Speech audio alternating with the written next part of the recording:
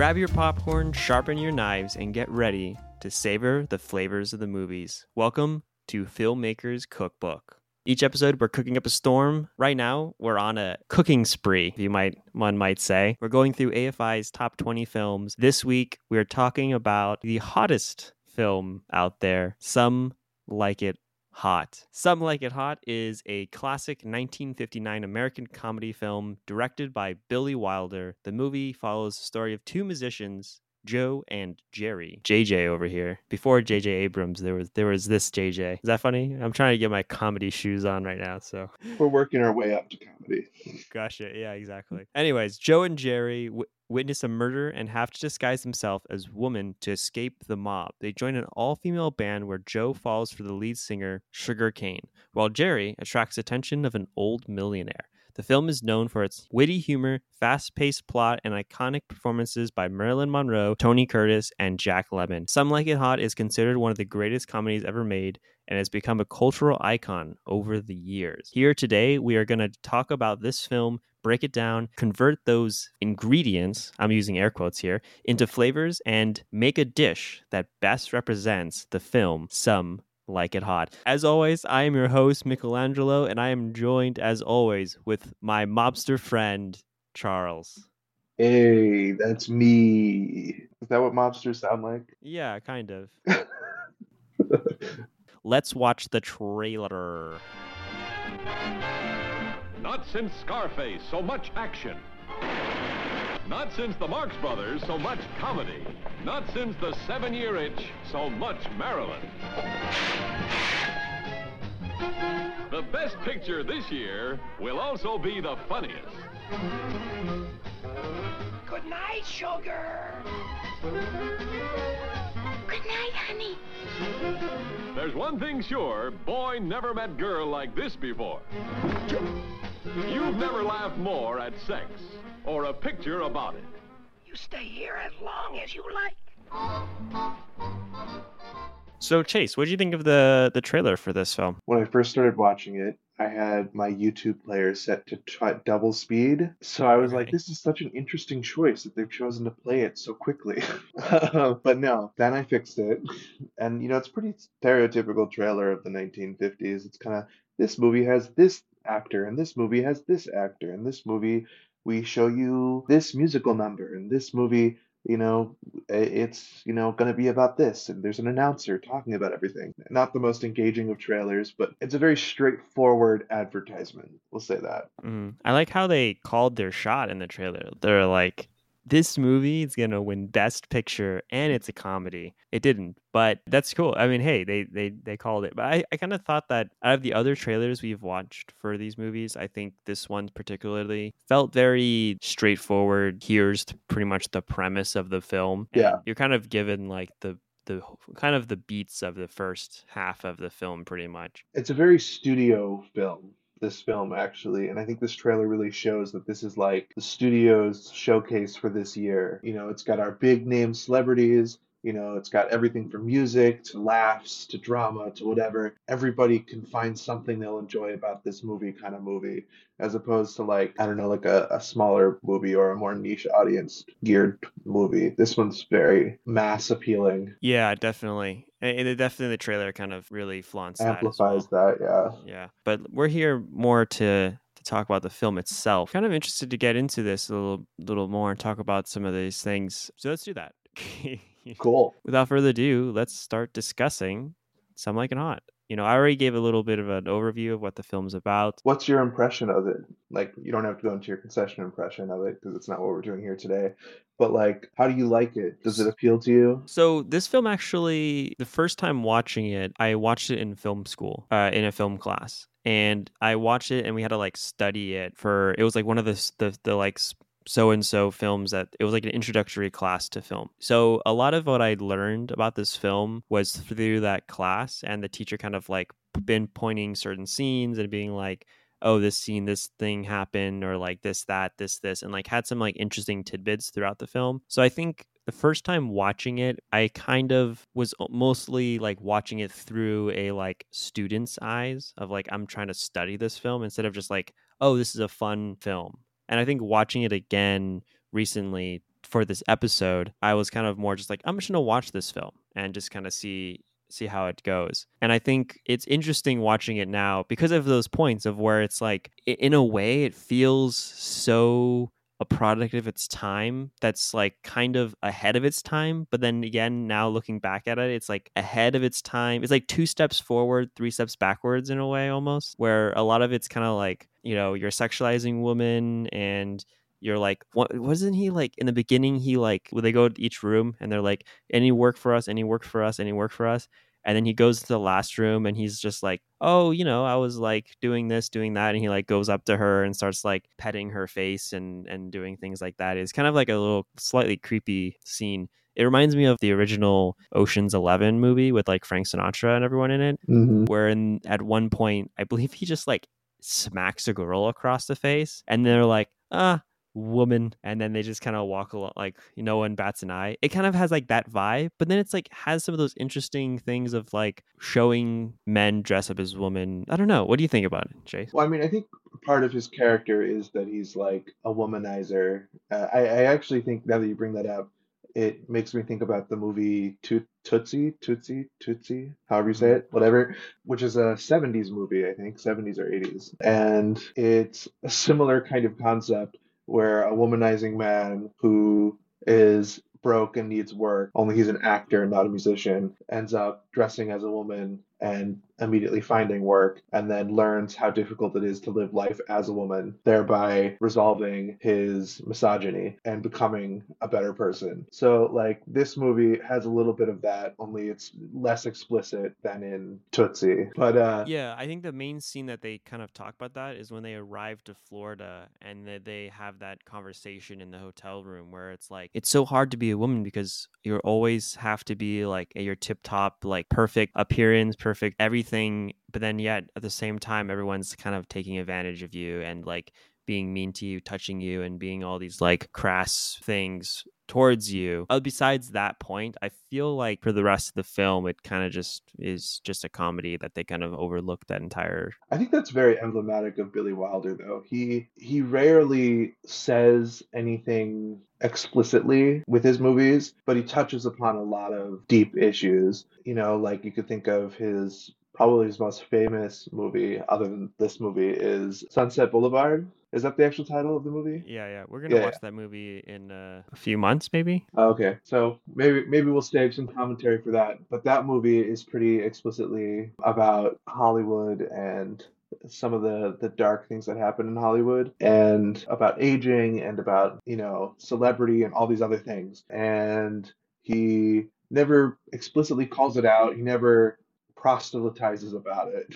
or says anything explicitly about it. He just kind of shows you like this is the reality of what being a woman is in 1950s America, is that you're not a real, like, a fully fledged person. You're kind of a property, and that has these following effects on your psyche, as you can see with the kind of tragic comedic hero that is Marilyn Monroe. Even that carried over into her actual public image to some degree, is that like she's not allowed to be like a real person.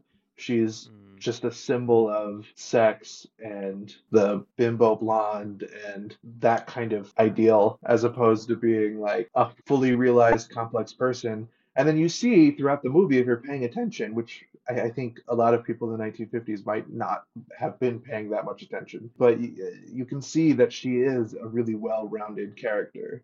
Actually, she has hopes and dreams. She's smarter than you would initially guess. She actually makes lots of strategic choices throughout the movie. She kind of catches on to certain things that people don't really see her catching on, even though she thinks the guy's a millionaire, right? But she also is like, what does she say? Oh, I'm gonna call my stockbroker and have him buy 50,000 whatever for Venezuelan oil, and that's showing that she's kind of smarter than you would guess the bimbo blonde would be, as it is classically portrayed in film. So do you feel like then this movie holds the test of time and is a comedy that can be rewatched to this day? Like there's so many comedies that I think even 5 years, 10 years, it just kind of, the comedy in the movie is problematic and is kind of questionable if you're kind of allowed to watch it because it's,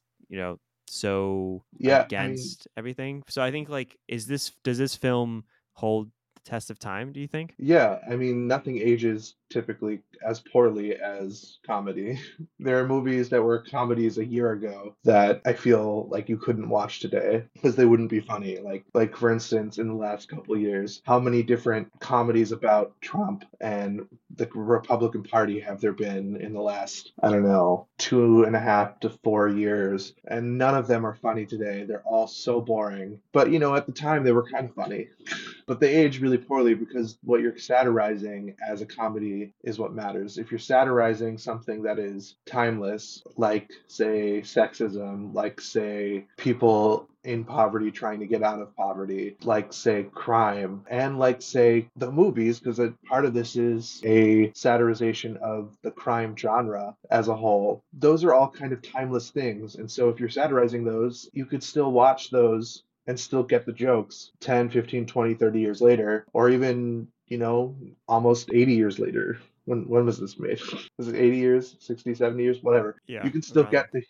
get the humor because those are still very real concepts in your life, in everyday life today. Yeah, I agree. I think like even watching this again the other night, I did find some of the scenes funny, and I actually didn't. I should have wrote down what jokes they were, but maybe like the shell thing, or like a lot of just the different like random gags or twists and turns, and just like randomness that this kind of story goes down. It kind of feels like a snowball that's going down a mountain that just kind of builds and turns and picks up branches and stuff along the way into this like big ball at the end. But did you know that the film originally meant to star Frank Sinatra and Mitzi Gaynor as the lead roles? That would have been a really different movie. I think so. Like when I was thinking about Frank Sinatra being in it, I was like, "Ooh, this would have been." I don't know if he would have done a lot of this things. Like I can't imagine Frank Sinatra In like drag. in drag or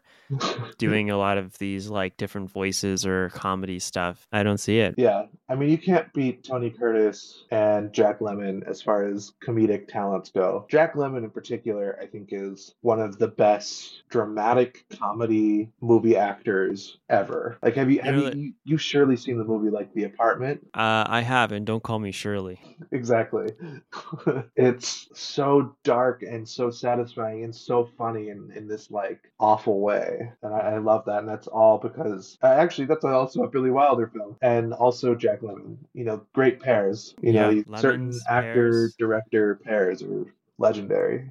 Billy Wilder and exactly. Jack Lemmon is one of them. This is maybe one of the few films that I've watched that had Marilyn Monroe in it. Even though we just were talking about All About Eve, which had a little cameo or like one of Marilyn Monroe's like first appearances in film. And now this one, she's like a main star. But it was something that we learned in the film school, which I'm sure that everyone who's watched this film already knew. But did you know that two things? One, in the film, she had trouble remembering her lines, so Billy Wilder had to write her lines on props and places around the set, so then she can read them as she was going around the room and doing her acting. I could see that. This was one of her last roles, right? She died not too long after this, right? You know, to be honest with you, I know very little about Marilyn Monroe, so I didn't even know that I thought when I heard that she was pregnant during this film as well. I was like, oh, did she have a kid? And then I was like, oh no, I guess she had several miscarriages. So, Yeah, she was really, really unhealthy.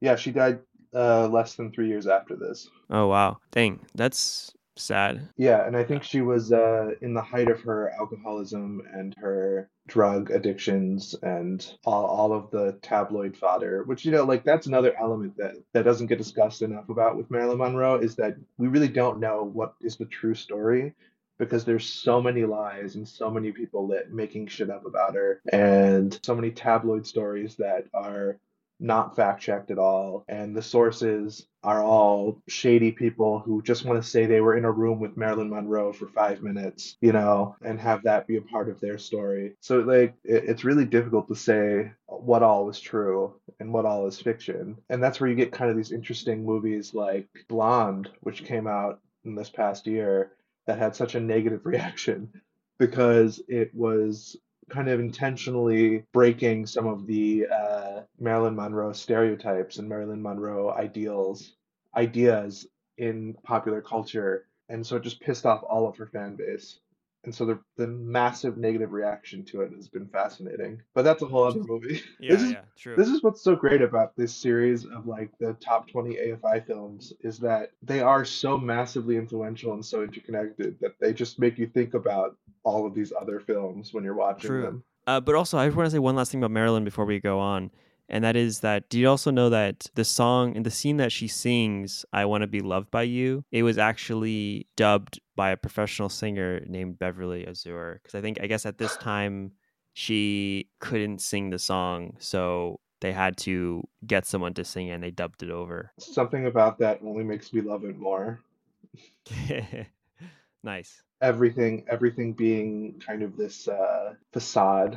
Yeah. That's just like perfectly Marilyn Monroe. Yeah. I wanted to say one last thing that, it's a comedic thing. It has a lot of really great moments, a lot of great scenes, a lot of great jokes. One of the most famous lines though is the last line of the film, which was improvised by Joey Brown, which is, well, nobody's perfect. That's just the perfect line. Yeah, it's a great ending to it. And, I think it's something that we can all live by a little bit. Hey, we here on this podcast, we're not perfect. It's such a perfect way to end this story too. And the fact that it was ad-libbed and not initially written into the story makes it even that much greater.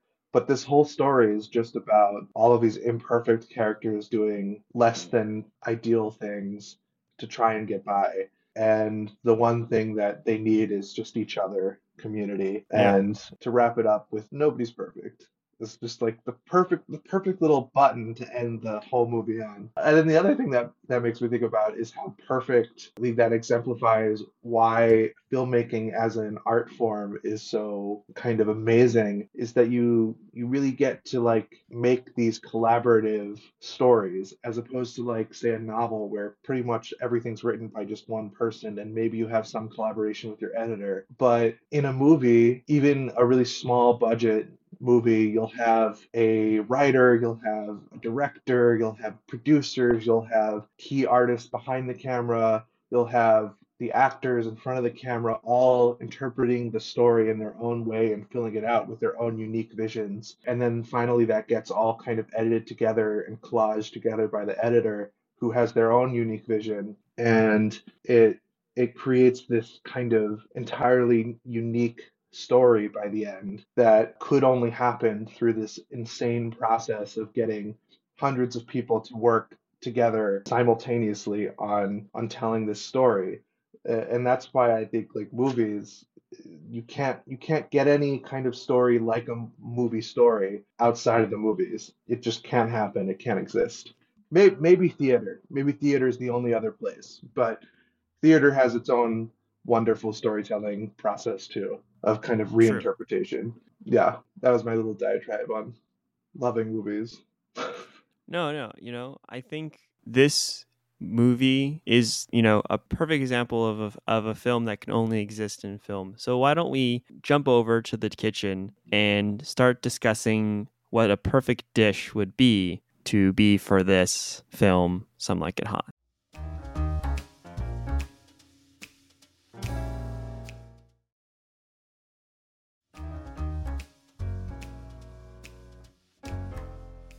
Welcome back. Let's jump in. Let's talk flavors, Chase. I would say the primary flavor for me is sweetness. It's a very happy-go-lucky kind of film, It's not too dark. Yes, I think for me, there's two very primary flavors in this film. Sweet and spicy. That's Sweet the other being big flavor happy for me. and spicy being surprise. Mm-hmm. I think there's not really much anger. There's not really much sadness or there's very minimal because it's very overshadowed. All those other flavors are overshadowed by these intense flavors of sweetness and spicy, which are, again, surprise and happy. Like, it's a happy comedy film, right? Mm-hmm. So it has a lot of that. And it even has elements, like the surprise being like how it just constantly changes. The film starts off and you're kind of thinking, oh, is this going to be like a mob comedy kind of thing? Two guys in Chicago trying to live and make a living as musicians in Chicago. And then it quickly turns into they're off to Florida and then they're pretending to be females in a all-female band, and then it turns into, oh, they're trying to woo a Marilyn Monroe and trying to get rich off of an old man millionaire, and like the story just continues to twist and turn and like keep surprising you every like act of the movie. But then there's like sweetness throughout because each moment is funny and filled with jokes and kind of witty humor and like snappy lines from the actors and I guess the screenwriter. So yeah, that's what my thoughts. Yeah, I think the primary flavors are sweet and spicy as well. I put them as 50% sweet and 40% spicy on my list here.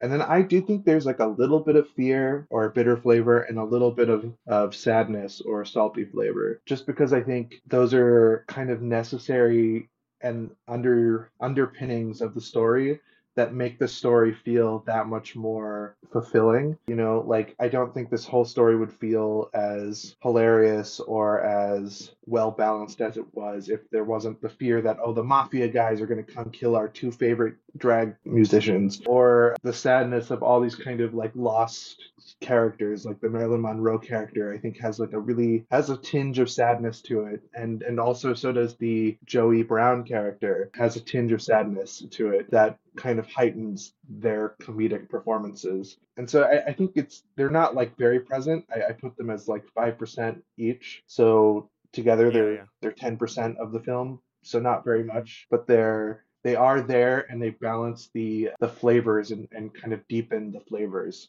in a really True. nice profound way. Sorry, you said sadness and Fear. Fear is bitter, sadness is salty. Yeah. So we So have some yeah. bitter and saltiness that's added a little bit in there as well.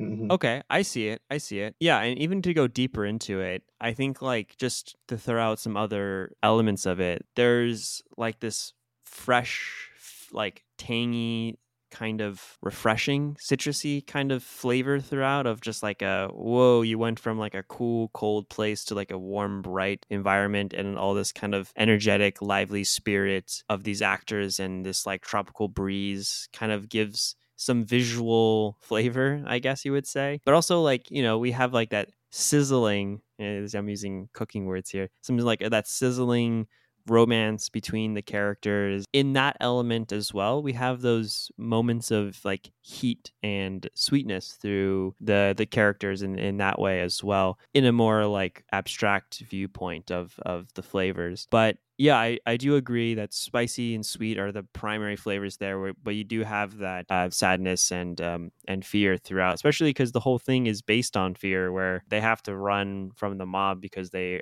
fear being murdered. But again, it's overshadowed by this sweetness, this happiness of like, oh, it's just carefree. They're one moment they're being shot at by the mafia, the next moment they're twirling bass, standing bass, and singing kind of thing, and drinking whiskey and making Manhattans in the train car. So the elements of bitter and fear definitely are there, but they're very subtle to the point where, like you said, they're just kind of added elements to help balance out the spicy sweet and just add a deeper flavor to them. Completely agree. I definitely 100% agree with that assessment.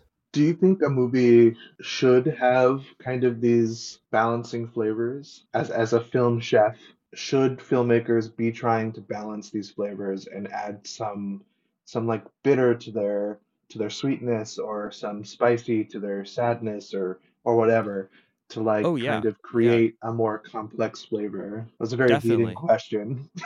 Actually, now that I think about that. Objection, leading the I witness. know.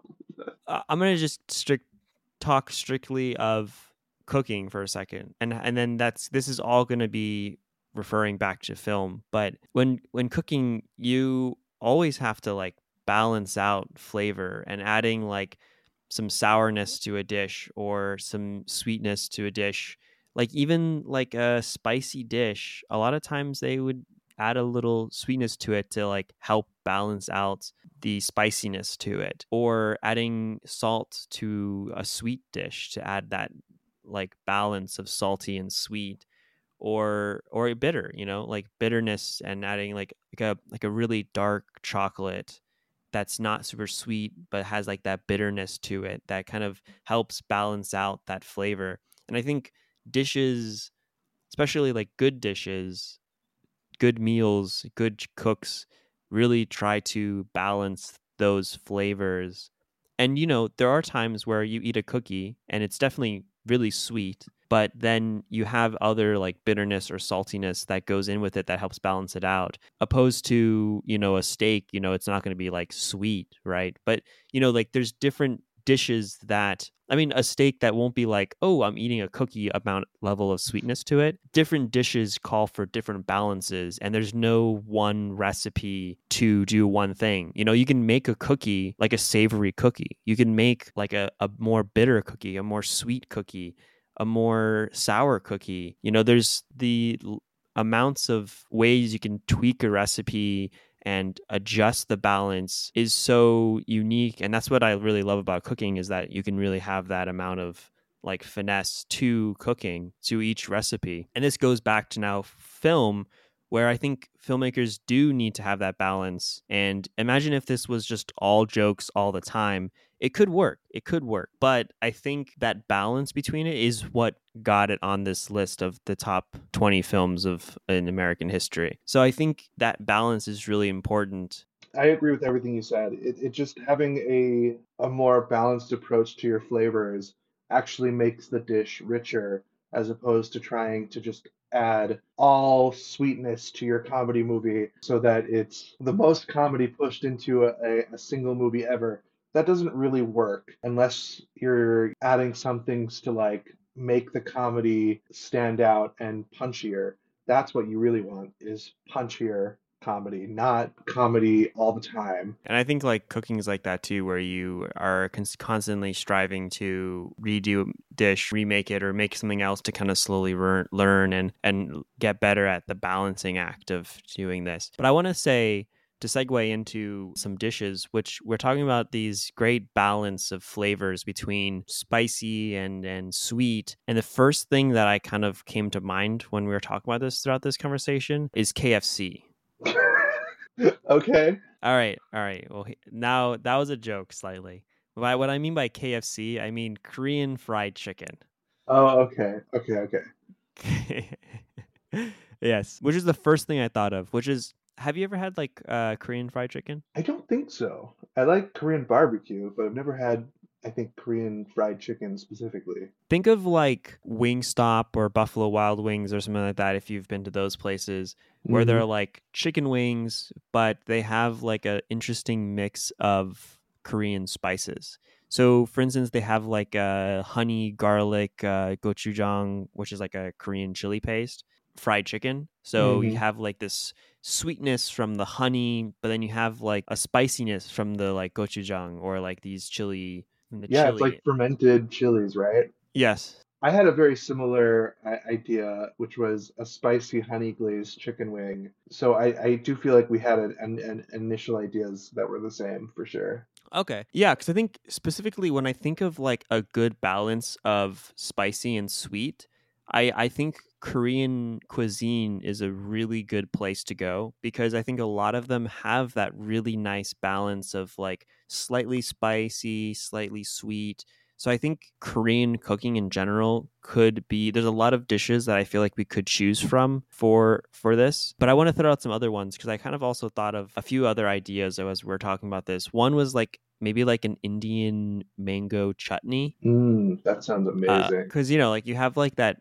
tropical mango kind of citrus sweetness, but then you also have like that heat from the chilies and the ginger, which would really give that spiciness to it, right? So I think that could be one. And then the other last one I thought of as we're talking about this was like a kind of Mexican styled sweet and spicy salsa, like a salsa with like tomatoes and mango. And also you have like those other elements you can add there. So you can definitely in this one really easily add your bitter and your saltiness to it as well. But also you have like the spiciness from whatever pepper you want to use, a jalapeno, habanero, depending on how some like it hot. So maybe a habanero would be preferred in this one, or some like ghost peppers or something, depending on how hot you like it. Mm-hmm.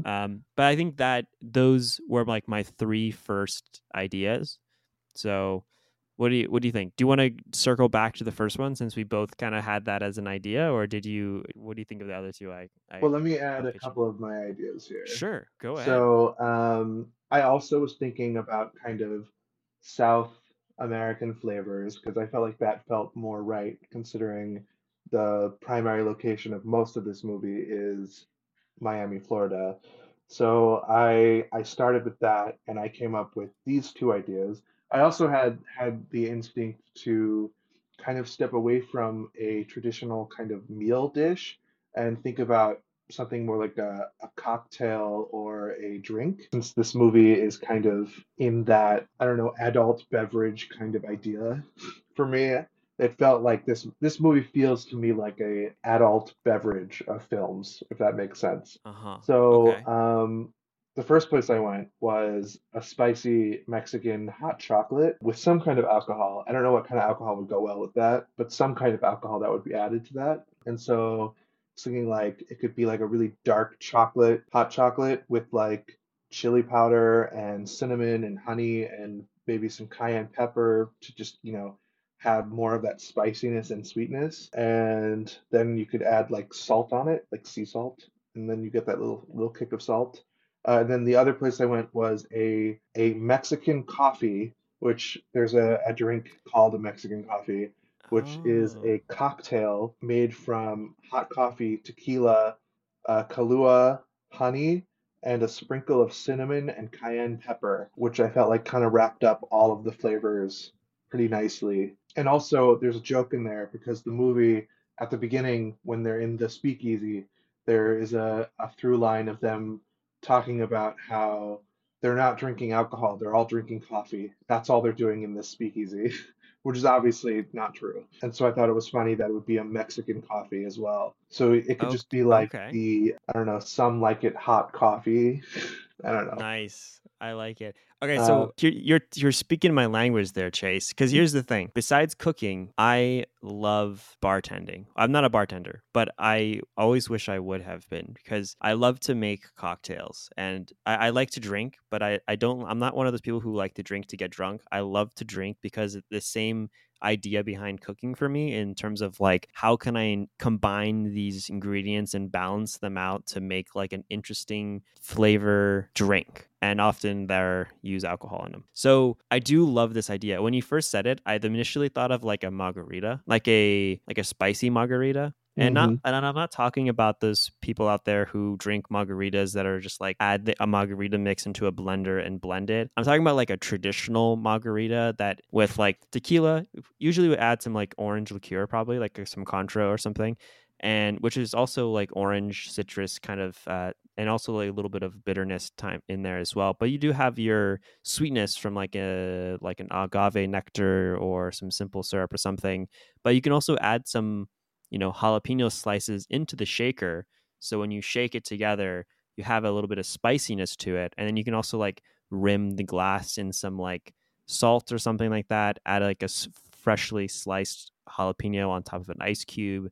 And bada bing, bada boom, you have a like spicy margarita.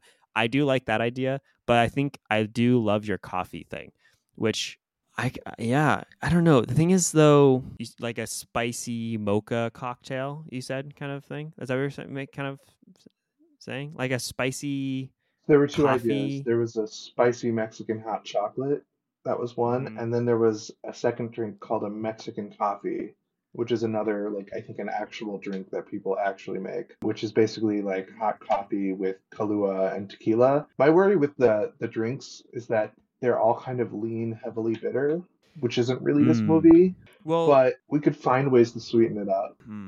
And so that question led me to another drink, which this is my final idea that Okay, I came shoot. across. Which this was a very popular drink in the Prohibition era, and it was called the Bee's Knees, and it combines gin, honey, and lemon juice. Love a bee's knees. Yeah, and so it's like spicy. Oh, or it's not spicy yet. It's very sweet, but then you can add a spicy kick to it by muddling a jalapeno pepper and add it into the shaker before you pour it. So you get this kind of sweet and spicy, like gin honey thing. And then I also like the idea that it's like a lemon drink because of Jack Lemmon. Florida, famous for lemons. I'm just kidding. Isn't it the orange state or something? Oh, that might be true. I don't know. It's a Which citrus actually was state. It's which close I was enough. thinking of like palomas actually initially when you said cocktails because I was like even though palomas would be grapefruits, but still I think grapefruits would be closer to an orange than Mm, like lemon or lime would be. I like this idea for a bee's knees because a bee's knees is one of my favorite cocktails and it's such an easy drink to have and it's really easy to make. And a lot of bars can't make it because a lot of bars don't have honey. Anyways, I do think an interesting thing if spice could mean different a lot of different things, right? We don't necessarily have to throw in a jalapeno or something like cayenne pepper or something like that to make it spicy. There's another drink called like a hot toddy, which is like a hot drink. They use a honey ginger syrup that adds like a sweetness and a ginger, like spicy gingerness to it. mm, I think ginger has like that spicy hot feeling. It's not hmm. hot like oh my gosh my mouth is burning hot, It's but like like ooh tangy. I can feel it burning in my throat and in my stomach this like warmth, this spicy warmth of ginger, fresh ginger, right? And I think my idea I kind of either like this coffee idea or this bee's knees. I think those are my two favorites. So I think bee's knees but maybe adding like or make like a ginger honey syrup. So when you shake together the lemon, when you shake the gin, the lemon, and the honey ginger syrup, you have like this sweet, slightly spicy flavor, and then you have like that botanical gin freshness from the gin, and you have that citrus, tangy, sour kind of flavor from the lemon sweetness. Yeah, Yeah, kind of. I mean, I like it. Even if we went with just like the straight hot toddy kind of idea, we could call it some like it hot toddy. Nope, don't like that one. Uh, because I don't know. I think I do like it, but I think just a hot toddy. I think just like I don't know something about maybe just it's just me that I love a bee's knees that I like it so much more than a hot toddy, and also I also like I it that will. it's like a lemon juice drink too, so because it does have that connection to Jack Lemmon. So, I mean, both hot toddy. The only two differences between these ideas actually is that a hot toddy is usually served as its name. It's served hot. oh, Also, it has whiskey instead of gin. mm, So I prefer gin. I love gin. I'll just say that. So I think that could work. But also, I think for your idea for like a Mexican coffee thing, I'm imagining like a little bit of espresso and like some simple syrup or something like that, some dark rum, a coffee liqueur. I'm maybe not necessarily has to be Kahlua because I'm not necessarily a big fan of Kahlua, but there's some other really great coffee liqueurs. Anyways, have like a nice coffee liqueur, a dark rum, some simple syrup, like a shot of espresso, and then I'm thinking of if you want to make it like spicy, you can add some like cinnamon or some like cayenne or something like cardamom or something like that to within it a little bit to kind of bring a little bit of spiciness. There's this coffee shop that's near me that uses this cold brew like milk coffee that they add a little bit of cayenne pepper to it, and it has like this spicy, fiery kind of flavor to it. I personally don't really like it because I'm not really a big fan of like really hot, spicy drinks, but it is really popular. And also, I can even see if you want to add a little bit more sweetness to it, we can even put like a whipped cream top to it with like a cinnamon stick straw or something like that. Because also, if you add the whipped cream and stuff, you can kind of better balance out the spicy and have like the whipped cream will add an additional sweetness to the dish on top of the kind of already slightly sweetened but also has that kick of like cayenne pepper or some kind of spiciness to the actual base of the drink. I love both those ideas. I'm actually going to put it in your court because I feel like I'm the one who usually dictates with which one I like most and kind of fight for it. But I think I'm kind of torn between these two today. So which ones do you of those do you like? I think I like the spicy Mexican coffee idea a little more just because of the meta joke of it being called coffee and be alcoholic, and that Yeah. being a running joke throughout the movie. Yeah. I do like that too. I when you said it, I was like, that's so funny because that's like one of the funniest jokes I felt. I really loved the beginning part when he's just like, oh, what kind of coffee do you want? You know, do you want American coffee or like it Hmm. was like such a funny kind of little clever thing of nod to the prohibition and like how everyone's drinking coffee and the guy's just like, oh, I just want another cup of coffee, just one more cup of coffee. So I think there's the elements of it that I think just fit really perfect to it. So okay, let's do it. Let's do Some Like It Hot Coffee, a cocktail drink that uses coffee liqueur, some rum, some cayenne pepper, and top it all off with some whipped cream and a cinnamon stick. I also like the whipped cream with the cinnamon stick, because something about that feels very 1950s to me. I think we have a great dish for this. Let's kind of wrap it up then. How do you feel? Some like it hot coffee. I think that's Yeah, perfect. cool. But I think that decides it then. All right. Well, that wraps it up for this episode of Filmmakers Cookbook. I hope you enjoyed listening to us talk about it and break down this film. Do you agree with us? Let us know on Instagram or Twitter at Film Cookbook. And I also want you to all try out this drink and try to make your own concoction of a Some Like It Hot coffee at home. Give us a review online on Spotify, iTunes, wherever you're listening to this. Tell us what you think of this dish, if you made it, and or if it sounds good to you. Let us know. And as always, hope you enjoyed. And that will be a wrap on the film Some Like It Hot. We'll see you all in 2 weeks. It's been a blast. Toodaloo, everyone. Bye.